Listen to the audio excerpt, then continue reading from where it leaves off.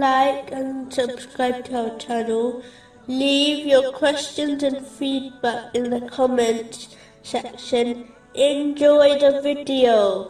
Continuing from the last podcast, which was discussing chapter 22, verse 53. That is so he may make what Satan throws in a trial for those within whose hearts is disease and those hard of heart.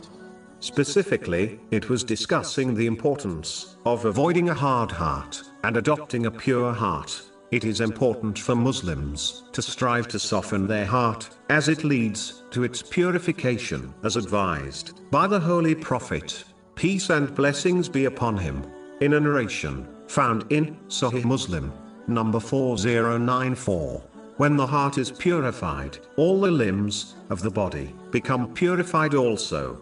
This purification will encourage one to perform righteous deeds and abandon sins, for the sake of Allah, the Exalted. There are many ways to soften the heart, such as spending time remembering Allah, the Exalted, via the tongue and heart. It is important to involve one's heart by concentrating on what is being recited, so that it can become softened. But even if one fails to constantly involve the heart, they should never give up, as remembering Allah, the Exalted, via the tongue only, is much better than not remembering Him at all. The most superior form of remembering Allah, the Exalted, is reciting the Holy Quran. In order for one to involve their heart in the recitation, they should strive to understand what they are reciting, by either learning Arabic or by studying the Holy Quran in a language they understand. The next action, which can lead to a soft heart,